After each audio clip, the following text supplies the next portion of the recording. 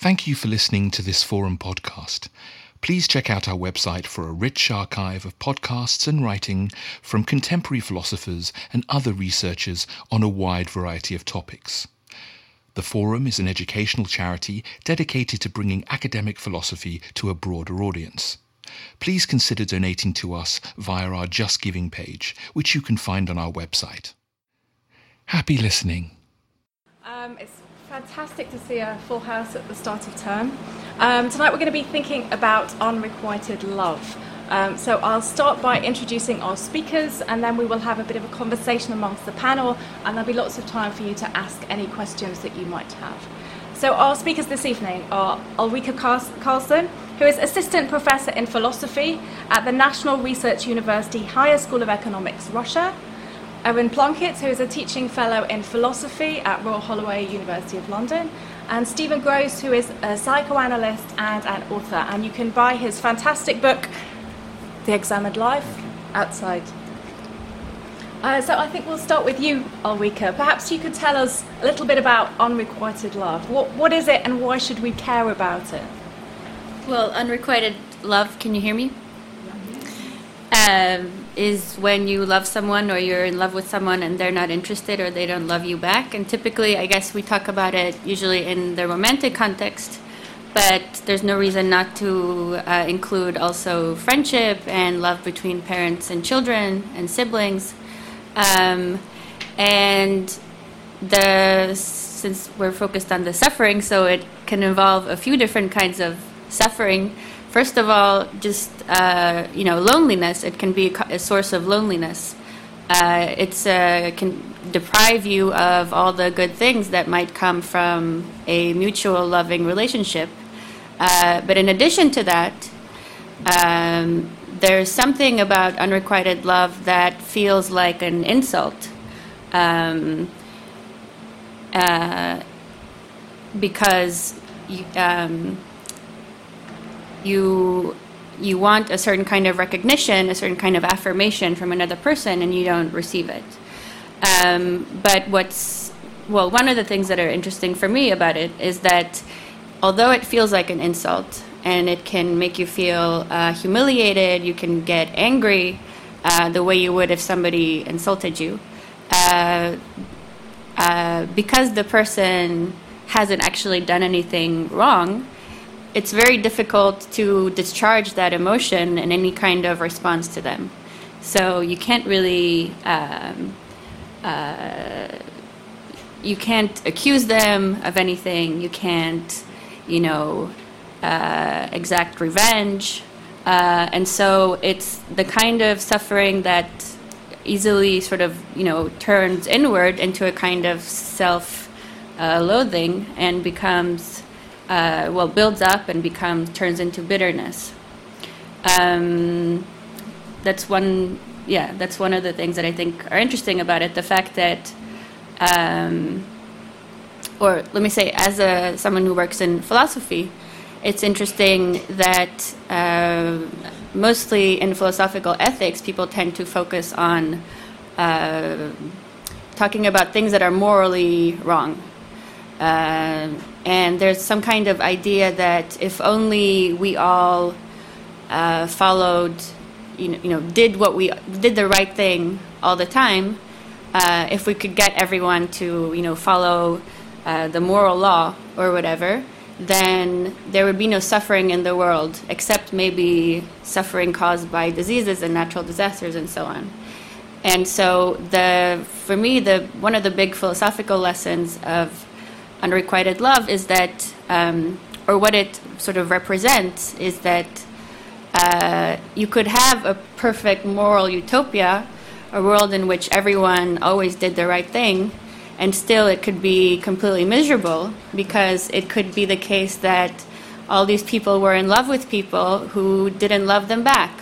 And it's not something that you can do away with, with technology or with science or with morality or with a perfectly just political system. It's just a kind of a misfortune that is very difficult to do away with. Is there something we can learn from it then? As individuals who are not loved, or yeah.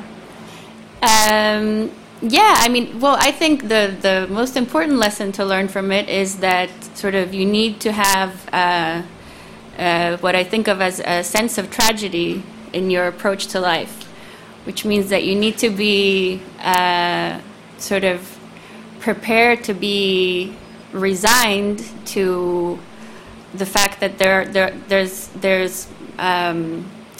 terrible things that are going to happen to you, probably, that you can't do anything to prevent.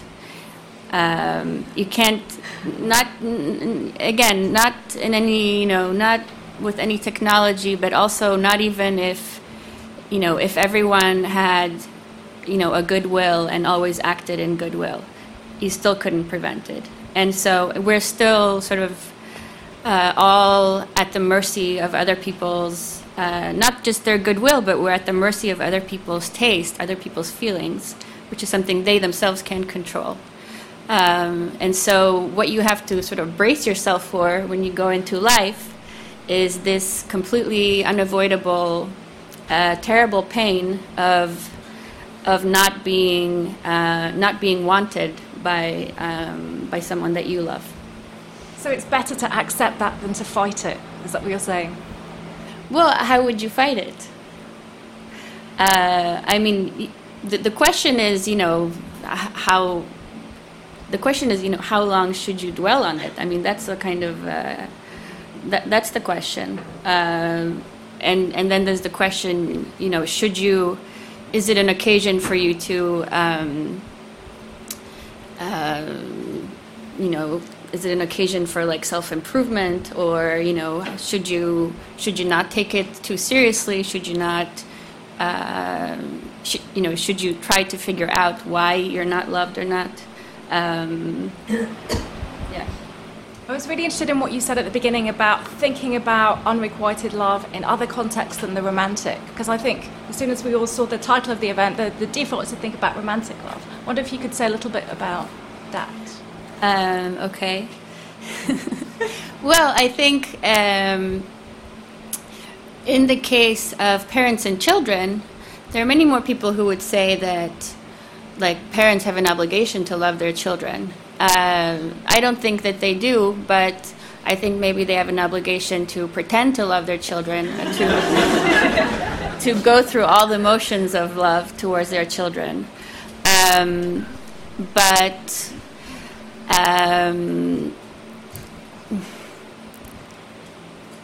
I suppose I would think that if you're a child who's doesn't feel loved by their parents, there's the sort of the hurt feelings, the insult part might be less of a problem for you, and the bigger problem will be this enormous sense of kind of loneliness and abandonment in the world,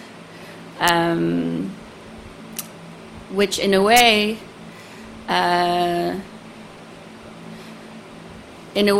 might be a feeling that some people have, that some people walk around with all their lives, even if they were loved by their parents. I mean, in some sense, the feeling of having been, the feeling of abandonment, I think, is something that you can have, even if you are even if you were a loved child.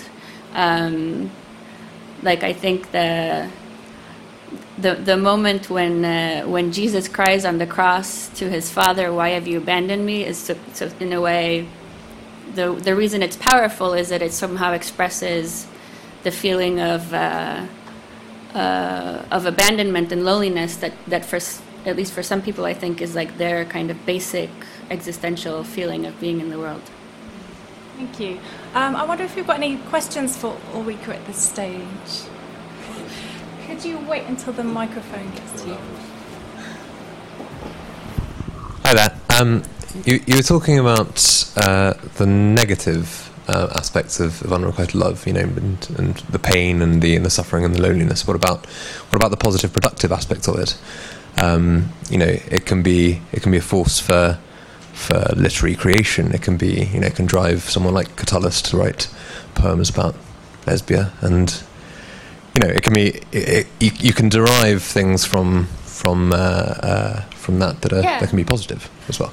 Yeah, that's a very good point. I think actually my fellow speakers, I have a feeling, are going to focus more on the positives. But I especially like that you mentioned, literary or any kind of, I guess, artistic creativity as a kind of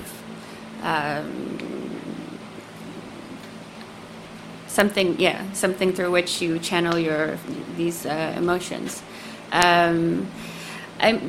But I don't know, yeah, that's a good point. I think the other good point,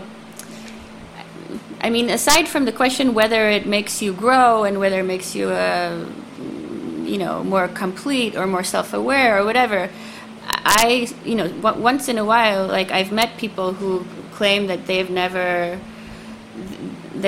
experienced unrequited love. Like, they've always, just been lucky. Like, whenever they were in love, it was reciprocated. And apart from, you feel great contempt for such people, obviously, because they're obviously not somehow a complete human being. They still believe that they must believe that they're divine or something. There's some crucial experience about being, a finite creature who didn't choose, how to look, what kind of body to have, what kind of personality to have, what kind of temperament to have, what kind of, how smart to be, what kind of psychological hang-ups to have, right? That's who we are. We don't choose how to, we don't choose who we are. And so it's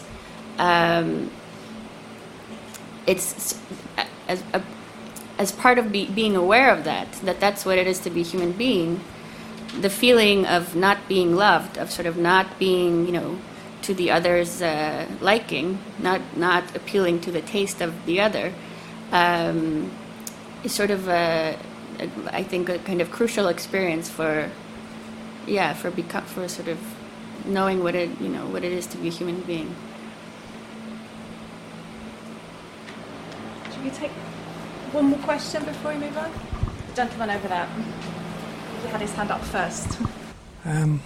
Regarding the moral utopia full of folk who are engaged in unrequited love, what would you say to the claim that these people are lacking wisdom, and in a true utopia there would not be people who persist in love that was not returned? Thanks. I think, for sure, it's not a true utopia. What it shows is that, by just perfecting ourselves morally, we can't achieve a utopian society, a perfect society. As far as not dwelling on your feelings, there's some things, there's some feelings that it would feel better if you could just at will decide not to have them. But the question is, what kind of person would you have to be in order to be capable of doing that? Because, just like grief is organically related to love, so that, you can't, if you lose someone that you love, then you naturally feel grief, and it's not obvious that you could have the one without the other. And so I think, a little bit of heartache is and a little bit of dwelling on it isn't so bad, and can maybe even be good, and is probably just a necessary consequence of our emotional constitution, I think. Okay, let's take one more question before we move on. Lady at the front. Hi, do you think we can explain religion on unrequited love on this perspective? You mean the reason that there's religion is because people don't feel loved? No, like they can love a God in whatever sense without asking something back. Well, what I would say is, well, there are probably a lot of people who feel loved in return by God in some way, even though from the outside you might, people who don't believe in God might think that that's strange or somehow a delusion. But in the philosophical literature, I can say people, the love of God has often been sort of considered the greatest form of love, precisely because it's supposed to be not asking for anything in return. It's just a pure kind of, also like Christian love of neighbor is supposed to be this love that doesn't care if it's requited or not. It's just all kind of about giving, and it doesn't want anything in return. Thanks. Perhaps we could then come back to this idea of the positive side of unrequited love. Is unrequited love something we should be looking for? Is it good in some way? Is it philosophically good? We don't have to look for it. You're probably going to encounter it. Yes, I mean, within the history of philosophy, at least since Plato, unrequited love is seen as a kind of spur toward spiritual development, intellectual development, moral development. The model of love in Plato's work, The Symposium, is one in which your desire for the other person takes place in this larger story of desire that leads past any kind of satisfaction toward transcendence, toward love of the good itself, beauty itself. And so the way the story is told there, Alcibiades, who's a lover of Socrates, bursts in at the end of this banquet, drunk, and accuses Socrates of having seduced him and led him on, but refusing to sleep with him. So he's tried every trick in the book after Socrates kind of fans the flames of desire. He tries every trick in the book to get Socrates to sleep with him. Now Alcibiades is this beautiful, vain young man, very popular, and so to imagine him in the position of a sort of crawling lover trying to get Socrates' affections is quite funny. But he accuses Socrates of having seduced him, and he says now he can no longer be satisfied with his way of life because he feels ashamed of how he used to live, going for the glory of the many. And this, what we kind of take away from Alcibiades, I think, is a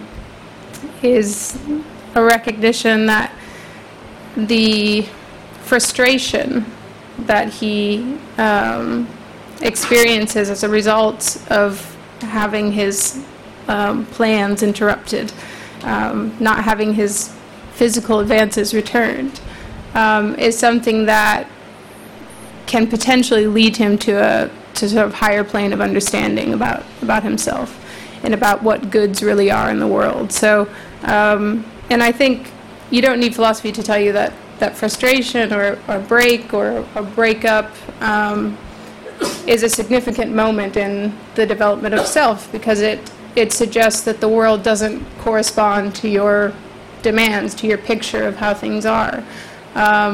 And it introduces anxiety, as Kierkegaard describes it, a sense of rejection, and it brings, in Kierkegaard's picture, and he's interested in the Socratic picture as well, it takes you from a kind of childlike, a place of spiritual childishness into a mode of anxiety. And for Kierkegaard, the more anxiety you have, the more conscious you are. So it's this stage of development. And so we think at the end of Symposium that Alcibiades has kind of started to learn this lesson, since he feels now ashamed of the way he used to live.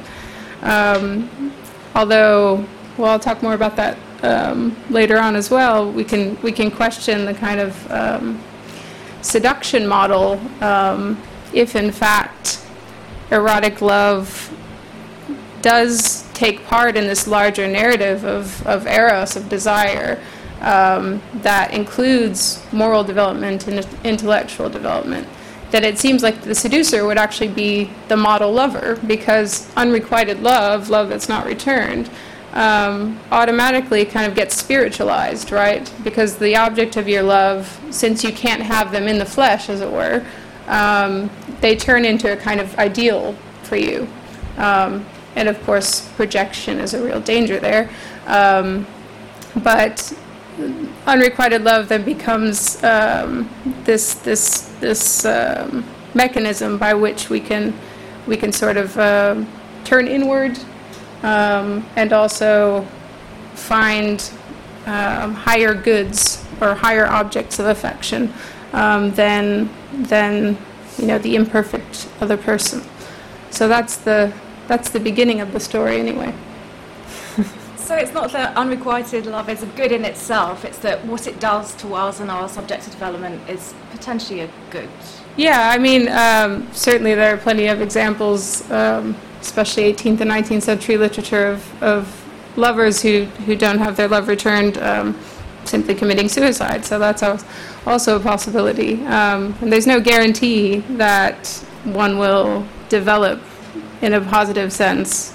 As you mentioned, bitterness is also just as much of a possibility.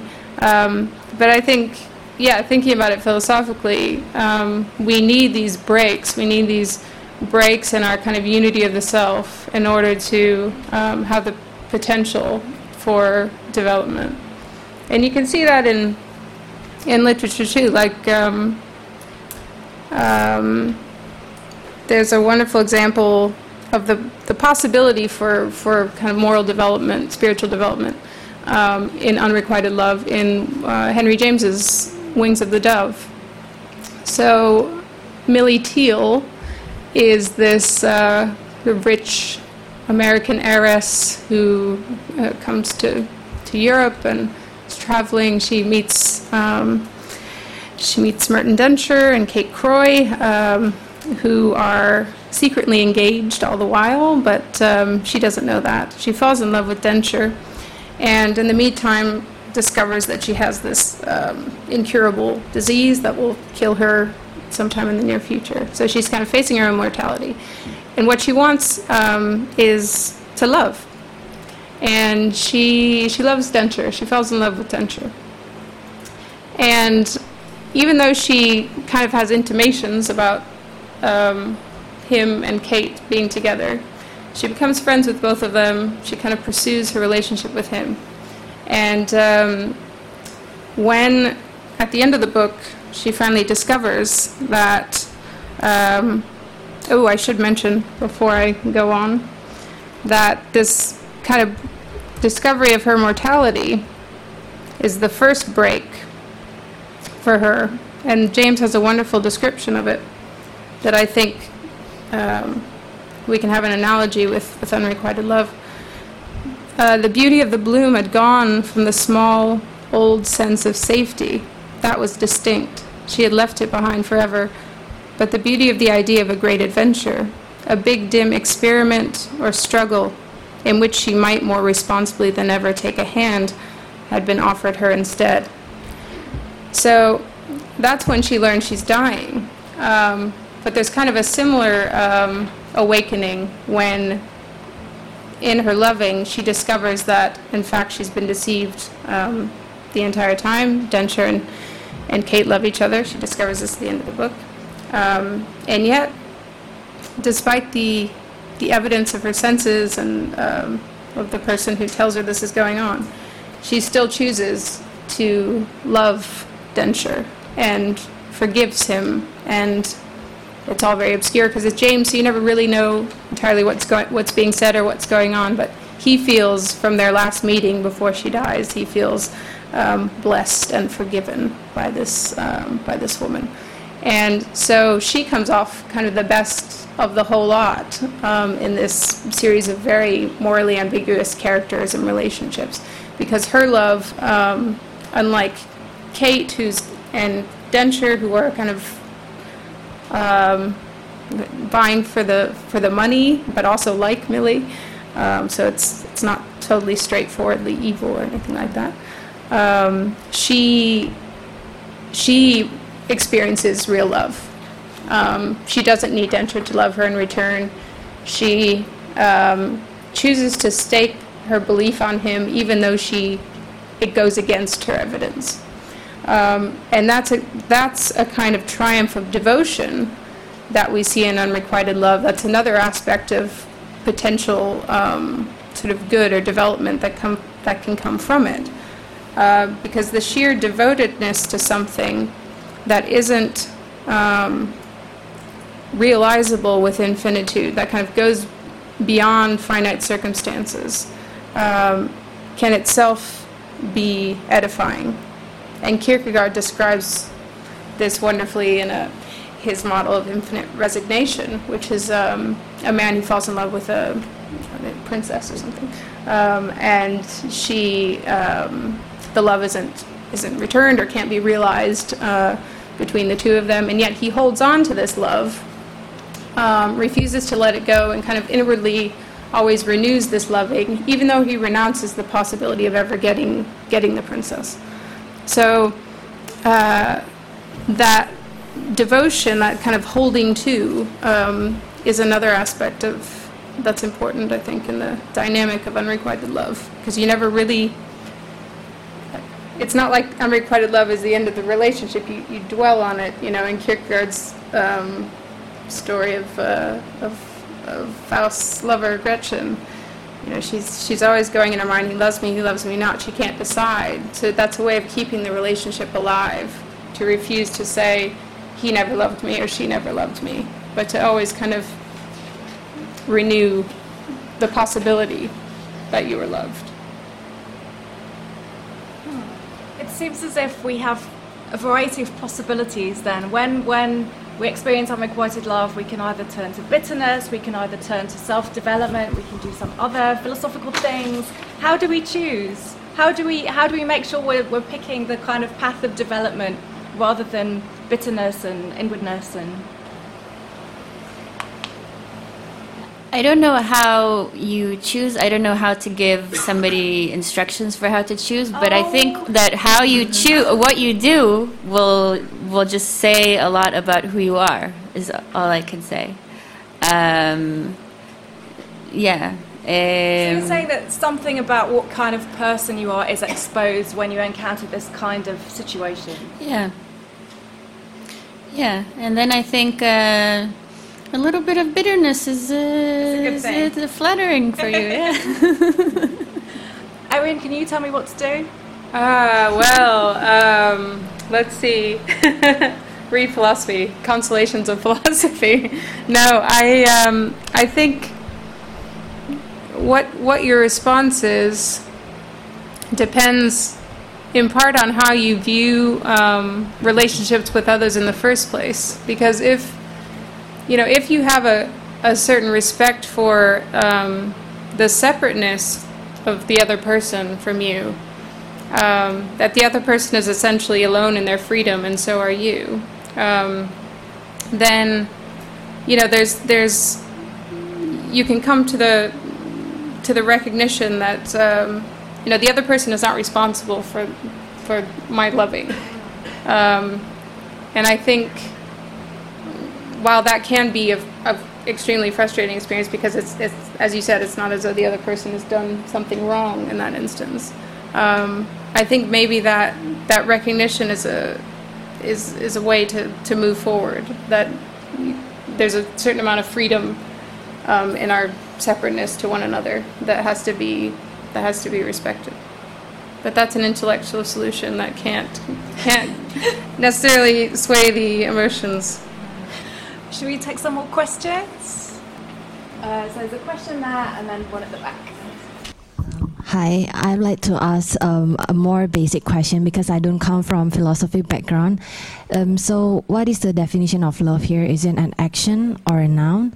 And from the discussion, I still don't get it whether it's a desire to have other person love us, or is it trust, or is it devotion? Thank you. Well, I think it can be all those things. I mean, traditionally, the Platonic idea of desire is so eros. Desire is based on lack. So you desire what you don't have. So that can play out within a romantic relationship. You want the other person, or it can be, wanting food or drink, or wanting to be good or beautiful or whatever. So it's a generic kind of term, and love is just one example of it. But that's the logic of eros, is that it's based on lack. In terms of does it mean that you want the other person to love you back? I mean, I guess that's part of the question. Does loving entail that need to be loved in return or not? And is there something noble about giving up that demand for requited love? Or can we in fact learn a lot more within a relationship where we struggle to have the other person love us rather than giving them up, renouncing them? I don't know if that doesn't totally answer your question, but maybe the others want to jump in as well.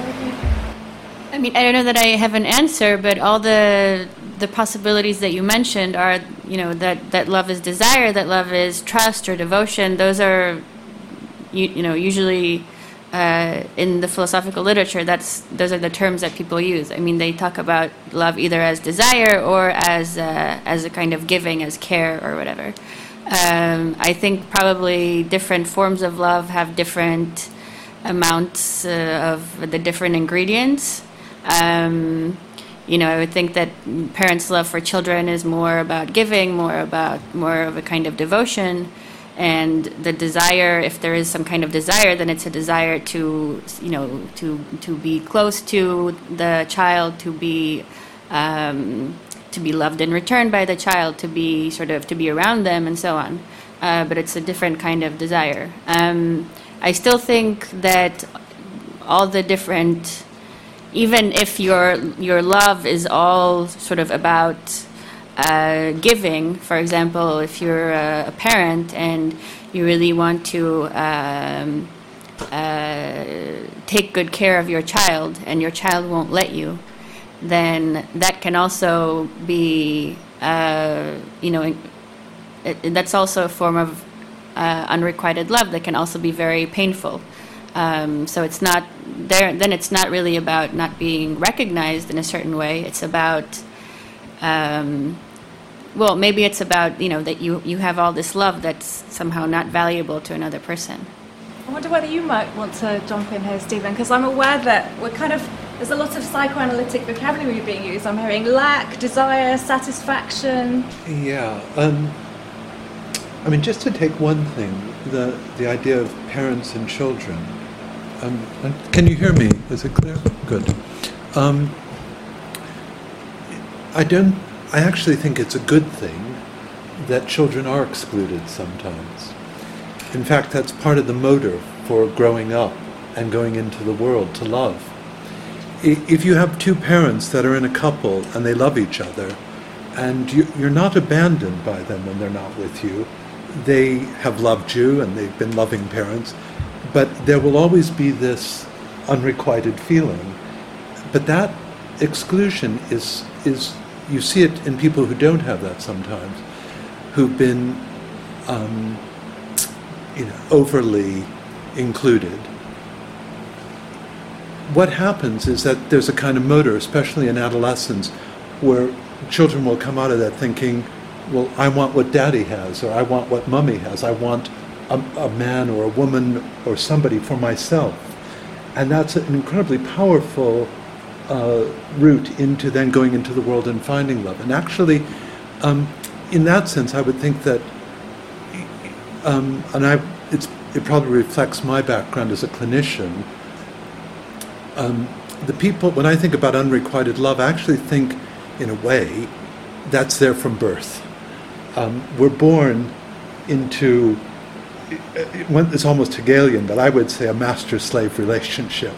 We're born into a world where we are very needy, full of desires, full of hunger, to someone who we would experience as hugely powerful, having everything.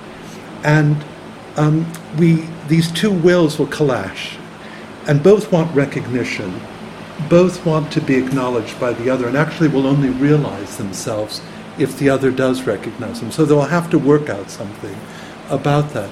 But we begin that way, and so to a certain degree, these issues of unrequited are there from all through our lives, and will be played out in all of our love relationships, where we will feel that to a certain degree.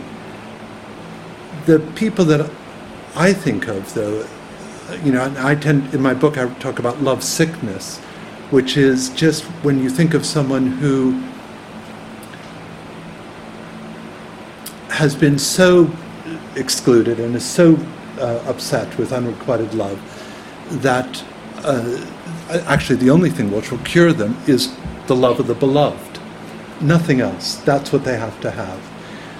And then it becomes quite interesting, because I would say, as a clinician, that unrequited love or love sickness is actually a defense against love. In my experience, like with patients, the ones that are coming who are stuck in a relationship where they're always in love with someone who does not reciprocating it, and that's all they will talk about in their sessions, are actually using that to block a relationship not only with me, but with the world. And I give some examples of that in my book, where it can go on for years with people, where someone's had an affair with a married man and then he breaks it off, but they carry this on for years and their life is stopped. Or young people who get caught up and they feel everything will be solved if this person loves me. To me, and this may sound peculiar, and I can explain the psychoanalytic thinking about it, that kind of love is not really love. As I said, it's a defense. It's actually closest to paranoia. And this may sound odd, but I can explain the thinking behind that. And I write about this a bit in the book, but if you think about paranoia, well, there's an example I always like, which is in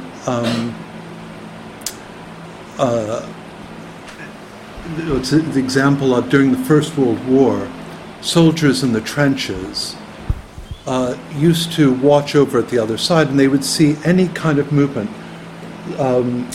happening, maybe laundry being put out on a line or two cows taken into a field. Normal life was going on. And they would take this at the French soldiers on the French side, believed that people on their side were signaling to the Germans where they were. They took everything as signs of... what that showed to me was when people really feel threatened, they would rather feel betrayed than forgotten. The roots of paranoia are in our own lives too. At any moment where you have a thought which might be thought paranoid. In the book I give an example of a patient of mine who comes home. She's been away for work. She comes in, she turns the lock in the door, and she has this fantasy for a moment of being blown up, that the terrorists have somehow come in. And what is interesting about the fantasy is, as we unpick it, what she's really frightened about is being forgotten. Like those soldiers in the First World War, it's much better to be betrayed than to be forgotten. That being betrayed or hated even, you're in someone's mind. But it's much more a kind of psychological pain to think, no one thinks about me, no one loves me, no one cares for me. So paranoia, in a way, is a defense to me, and I talk about as the catastrophe of indifference. That the worst thing that can happen to us as people is to feel, no, we're not in anyone's mind. And love sickness is related to that. If you think about it, someone is going around all the time in the grip of this other person. And in a way, what they're doing is giving to that other person what they wish was being done to them. Their mind is completely filled in a way, and it's saying, it's imagining and living a kind of hope that that person will be thinking, loving, or will one day love as they are loving. So it's a kind of, I see it as the other side of the coin about paranoia. I guess, those are really the two big points I wanted to make, was that to me, so often clinically, when also it stops the analysis dead. When someone comes in and they're really in the grip of a kind of attachment to someone who's unattainable, there's also, I think we'd all know, too, and we can all sense sometimes there's an immaturity about it, that there's something not quite right. And most analysts would talk about, and it's usually, you see this in those patients too, Winnicott would talk about the capacity for concern, or Michael Balint talked about, sounds funny, like kind of realistic idealization of the object, that you admire them, but it's realistic, not that they're going to solve everything. But also that you're capable of empathy, sympathy with the person you love, as being a more mature form of love. And being able to sort of test it out then, if it isn't reciprocated, to kind of try and think about why. And that would be the philosophical thing, that hopefully in analysis you can use that at that moment to try and get a crack and then start thinking with the person about why they would rather be in this suffering. And sometimes you discover, for example, that this suffering is awful and terrible, but it feels safe. It's much safer than surrender to someone who is available. And so but that can take a lot of work to get there. And when someone's really fixed, I think, and that's a kind of love sickness where they really believe only this person will solve their pain, it's difficult, if not impossible, to shift that. But maybe I should stop there. Thank you. So you seem to be saying that some people get attached to their suffering in particular ways, and that this seems to be an example of people getting attached to a certain kind of suffering. It can be, and we all know this too, because anxiety, for example, fears that we get, and we can even sometimes rationally see from the outside we shouldn't have this fear. I do think that love sickness is sometimes where people are there. It is, and especially if you think about it in this way of it having a long history back into childhood, it can be painful and awful, but as I said, familiar and safe. And the other place that you would have to move to of making yourself available to be rejected properly, or to even love someone and get closer and closer. The view that I'm giving is that it's a way, if you think of two people meeting, they might over time get closer and closer. But actually, love sickness is staying stuck at a very particular point. And so it's actually, if it can't be used philosophically, or it's a way of freezing that kind of movement towards emotional surrender or proper love, between two people. That's why I would tend, as I said, to see it as a defense against love, not really love itself. Right, so actual love requires some kind of emotional surrender, which is not a necessary part of our Yes, I'm also making a distinction. In my book, I quote the poet Wendy Cope, who talks about that this thing that we're talking about is a sort of exciting, fun bit, the sexy part at the very beginning when the walls come down and there's an incredible excitement, and wanting that to continue or to have that feeling. And that she said, that's, real love is the bit which comes after that, when you, like the Stanley Cavell thing of being, where you where you've been rejected or you fall out of love with someone. Where you, we were talking about this before. Aaron was making the point, which I very much believe, that great marriages are remarriages, in the sense that you psychologically divorce. Sometimes you just hate the other person and they hate you. And then you have to work through to a point where you think, well, actually, I'm not a very good person in some ways. They're right to hate me. And the other person's working through and thinking, yeah, I'm not that great either. How remarkable that this person loved me in the first place. And gosh, and I loved them, and, that wasn't so bad. And you all of a sudden are remarrying, and you're going through a whole different thing. That's very different than the stuckness of unrequited love. So it seems like unrequited love is kind of a tool in some way to help us understand what love is, or what different types of love are.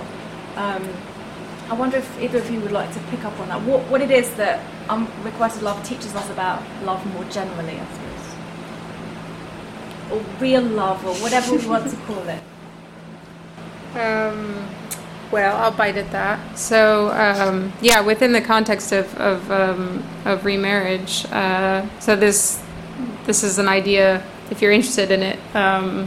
Stanley Cavell is a wonderful American philosopher, and he writes about these films, Hollywood films from the 1930s and 40s, which have this trope of couples divorcing, getting remarried. So often Katharine Hepburn is, sort of the feisty, independent woman, and Spencer Tracy is in several of these as well. And just exactly the dynamic that you described. And for me, thinking about unrequited love, it got me thinking about these comedies of remarriage, because in a way, unrequited love, because it has this propensity to kind of idealize the other person and project onto them, in a way, it kind of, it's not as demanding as facing a concrete other every day in the morning when you're trying to get breakfast ready, or take care of your almost 2-year-old, or whatever. Got my lovely husband here in the room today.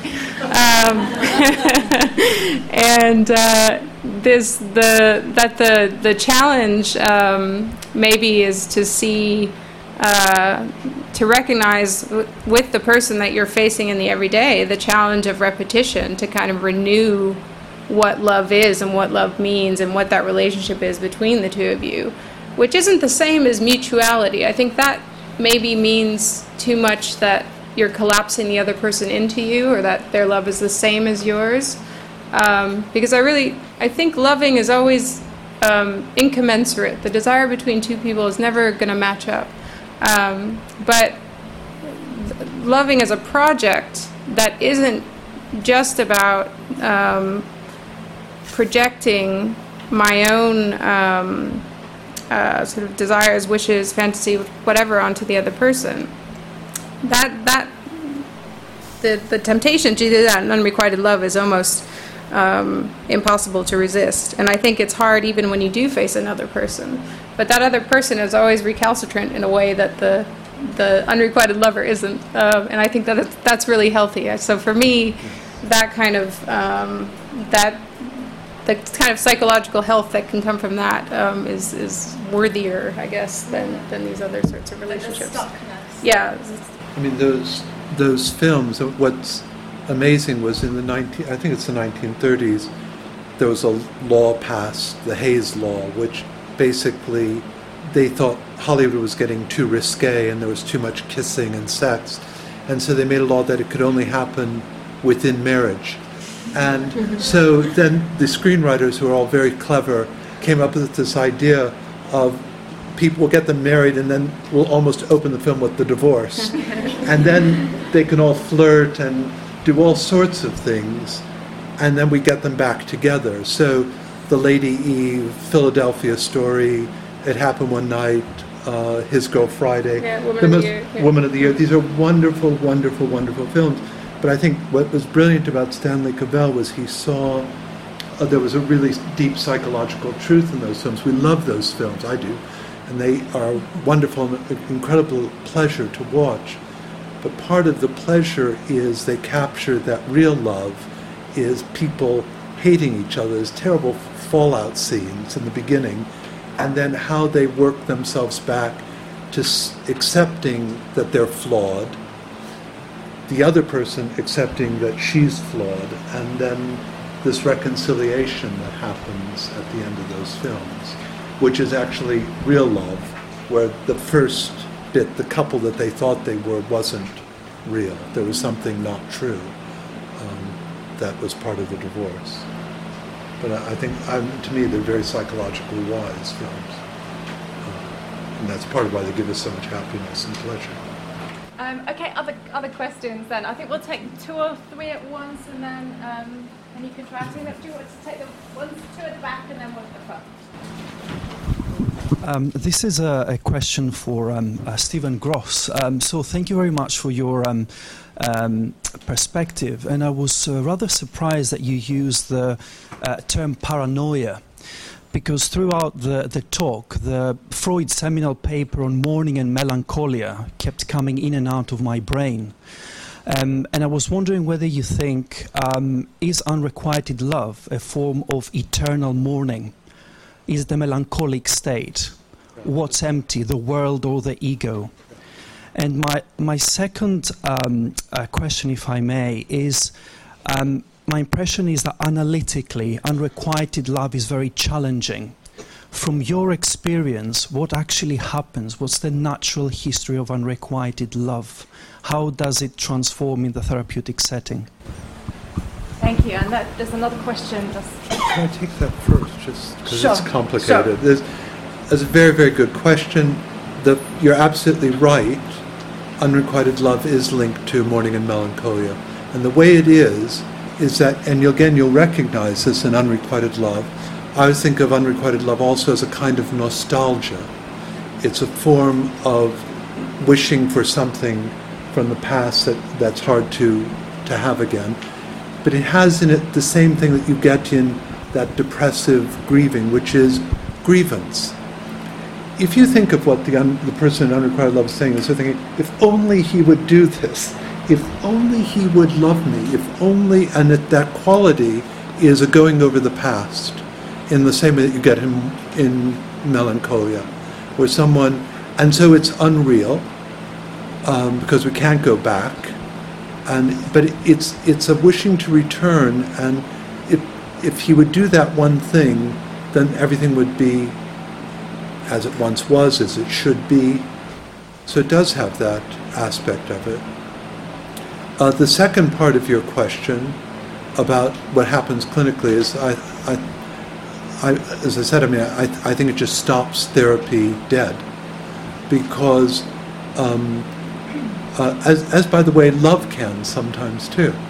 When a patient's utterly gripped with something in that stage, and it's not uncommon clinically when you begin therapy with someone that they will fall in love with somebody outside, at the start of their therapy, sometimes almost as a defense against the intimacy.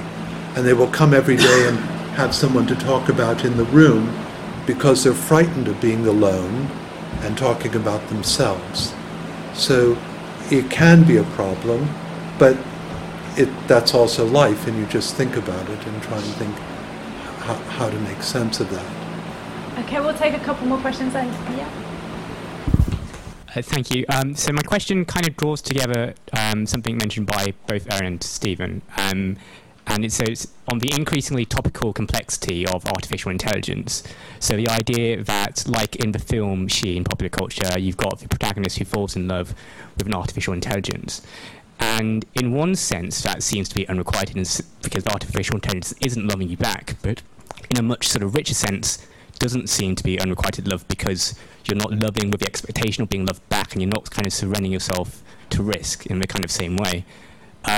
So I was just wondering what the panel thought that kind of told us about the idea of unrequited love. Thanks. There's a question in the front.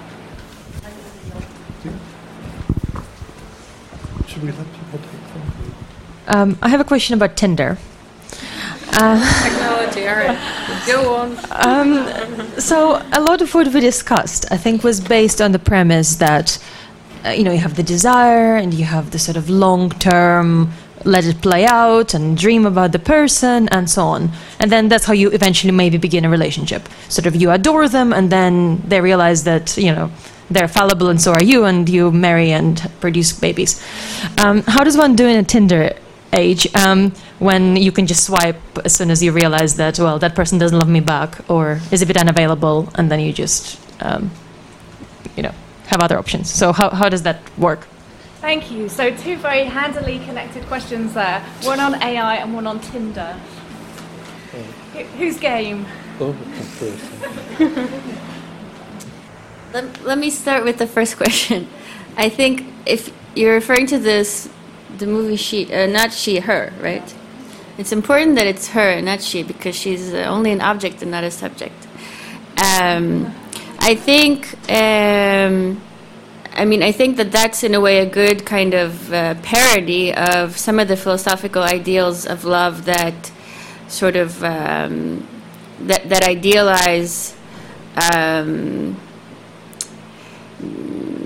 that idealize in a way love that's so unconditional that it doesn't want to be requited, that doesn't even care if the beloved is like a free, autonomous creature who can actually have feelings and attitudes towards someone else. I think if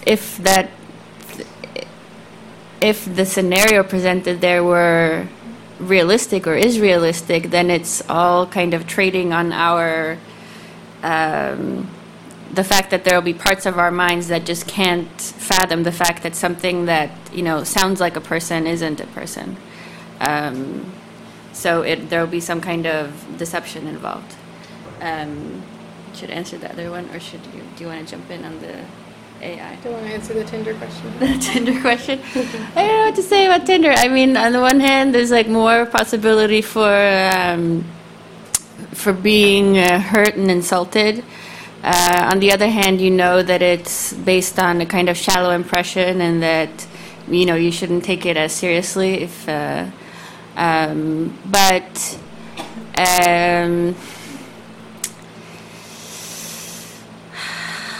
I don't know. I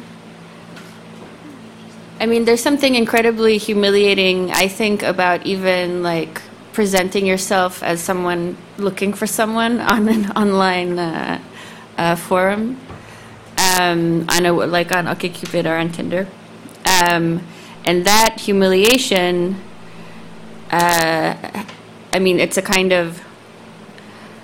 It's somehow related to the fear of being rejected, or the idea that in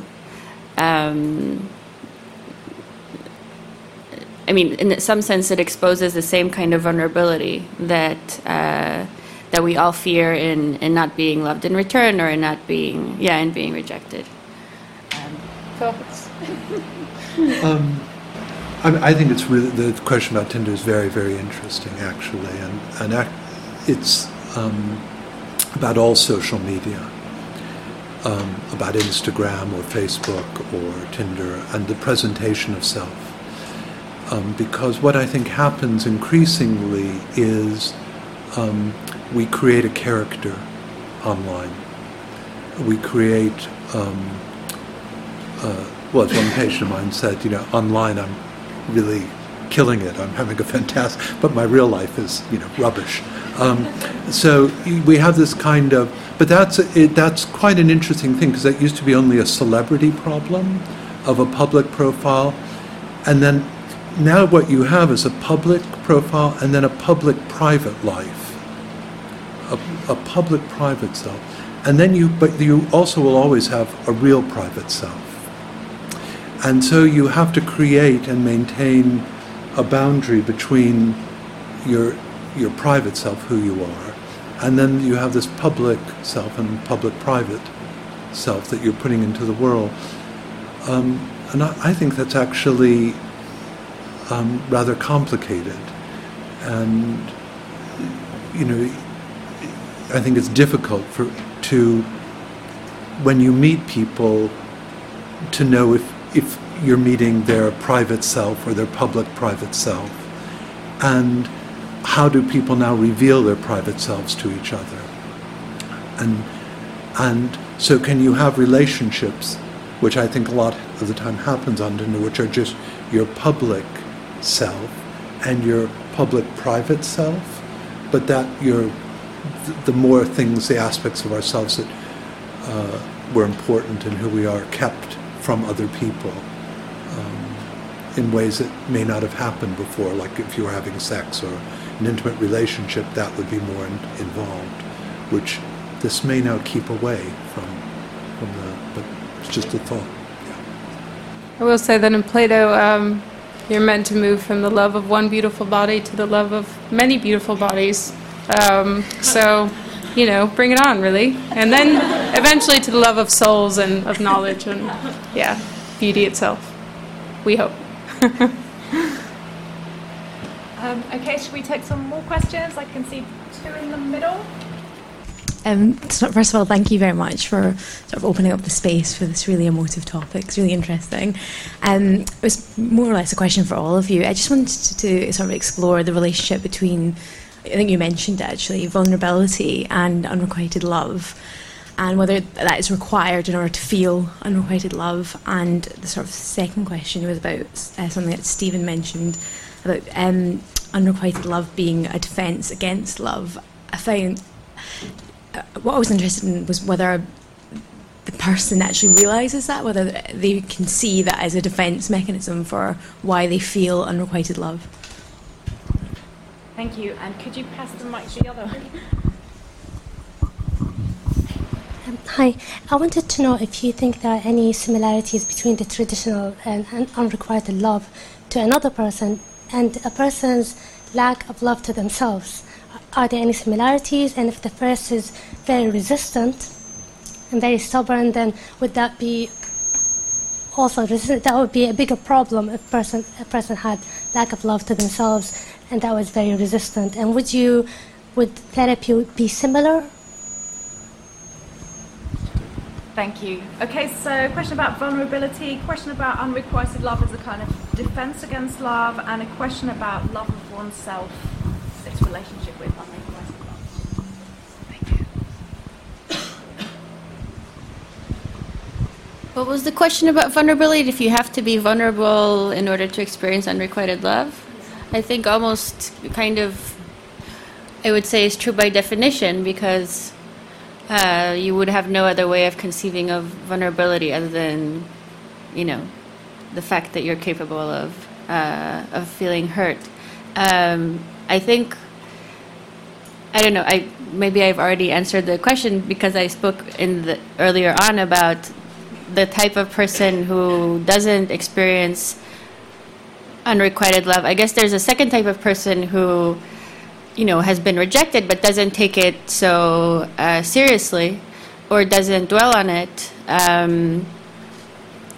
I guess it can either be a sign that they're not vulnerable in a way that they're so self-sufficient that they don't really care what other people think about them and they're sure that they will, meet somebody else. Or it can be, as in this, I remember in the film Adaptation, there's a moment when one of the twins says that you are who you love, not who loves you, or you are what you love, not what loves you. And so he had this feeling of kind of you got the sense that he was open to other people. He wasn't like a complete arrogant jerk who didn't care if he was loved in return or not. But he had this very nice way of kind of being resigned to it, and not letting it.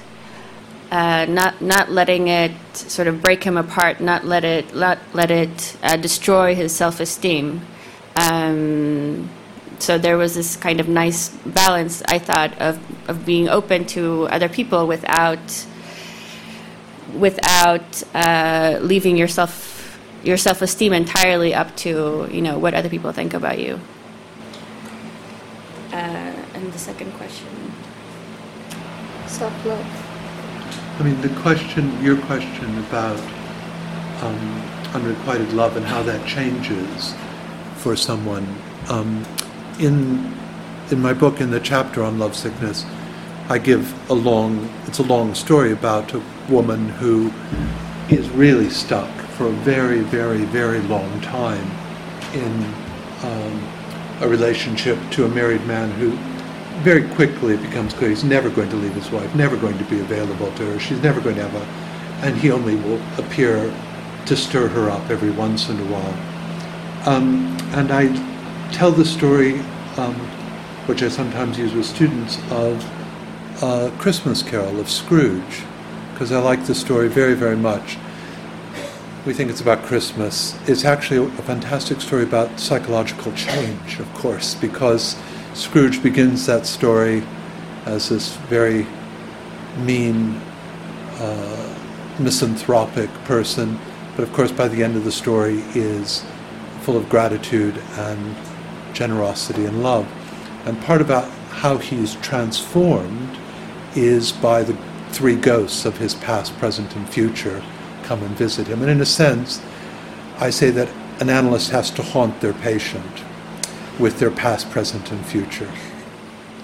And in the story, it's certain things happen to the person when we go up, talk about our past and present.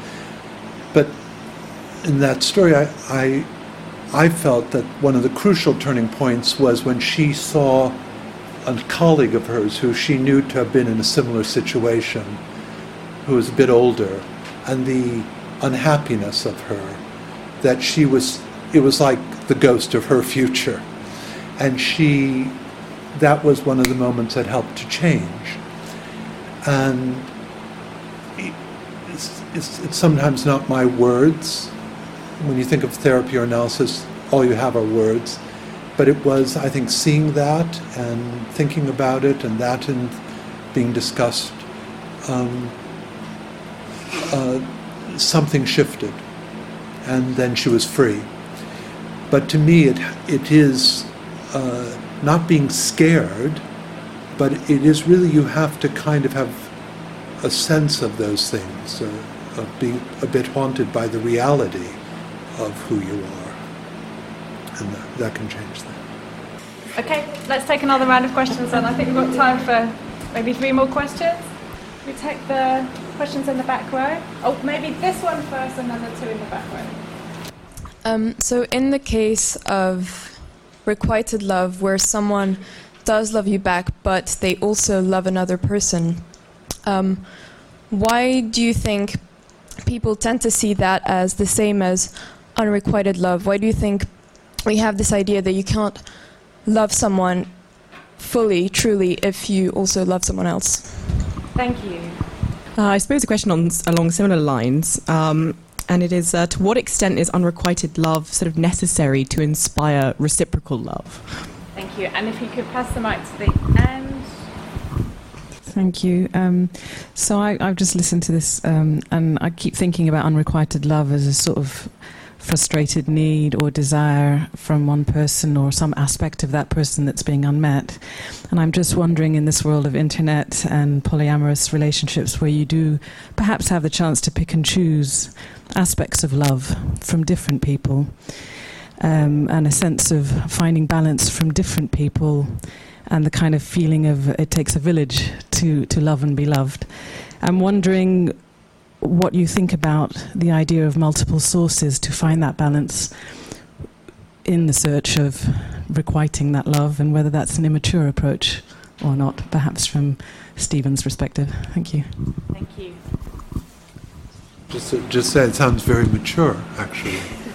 I mean, that sounds quite thoughtful and grown up, in fact, of someone who realizes, you know, the person who may be wonderful reading a bedtime story to your child with you, or cooking, or may not meet other needs that you have, or it's very complicated between people, and you may choose someone because it's sexually very exciting, but why would they necessarily do all of the things? This went back to in the other question about two people, and of course you could love a number of people. I don't think that but it's the other person. It was the cruelty and the lack of sympathy of that. It wasn't really, I would say that the man that this woman was attached to really didn't care about her. And she knew that, in fact, there was the kind of cruelty about it was part of what kept her involved, was her self-hatred, and there was a kind of feeling that was, as I said earlier, both familiar, it was safe, but it was also something she felt she deserved. She didn't feel, and was also very anxious about a relationship where she would just be, and this included, by the way, friendships with other people too. She was wary of, so I don't know if that answers your question. I think if one of the lessons we can learn from unrequited love is the incommensurability of desire, whatever partnership you're in, then that could open the possibility that the person you love would love another person, and having kind of got to that recognition for yourself that the other person's desire isn't your responsibility or something, could perhaps make you okay with that state of affairs in a way that you wouldn't be if you thought that love demanded a kind of possession of the other person, or because I think that's the model of unrequited love, insofar as it's philosophically useful, is certainly about giving up any kind of possessiveness or any kind of expectation in return. But I would say that, outside of the realm of philosophy, those relationships are complicated because they require, a degree of maturity, and some of us just aren't that developed. So I would count myself in that number of undeveloped people. There's one, I felt there's one other point which I didn't make, which was that actually a very common thing that I see is two people who really love each other, but can't be together because they want different things. So in that instance, that man both wanted to be married and not spend much, but what he wanted was not what the person. You could say they both loved each other, but they clearly wanted very, very different things for themselves, and that's sometimes the most painful relationships to end, where people love each other but have to say goodbye because they realize that the lives they want and the things they want to do in life are very different. Ulrika? No, I want to say something about lovesickness, so it's going back to an older topic. May I? Yes. Oh, okay, good. Yeah, I want to say, what I'm going to say is against medical advice. I had this experience once. I'd gone to visit friends. They're a couple. And as I was going back home, I suddenly had this sort of epiphany that, I'm so happy that I'm single, because, they had like a normal, like nice marriage, but it also meant that, it was sort of a little bit boring, and they annoyed each other, and it was all kind of very prosaic. And when I was on my way home, I suddenly realized, so I'm lonely, and I'm alone, and blah, blah, blah. But at least, I still have the dream about love. Whereas those two, they know that this is it. That they can't keep dreaming about love. This is the reality. And so, of course, this is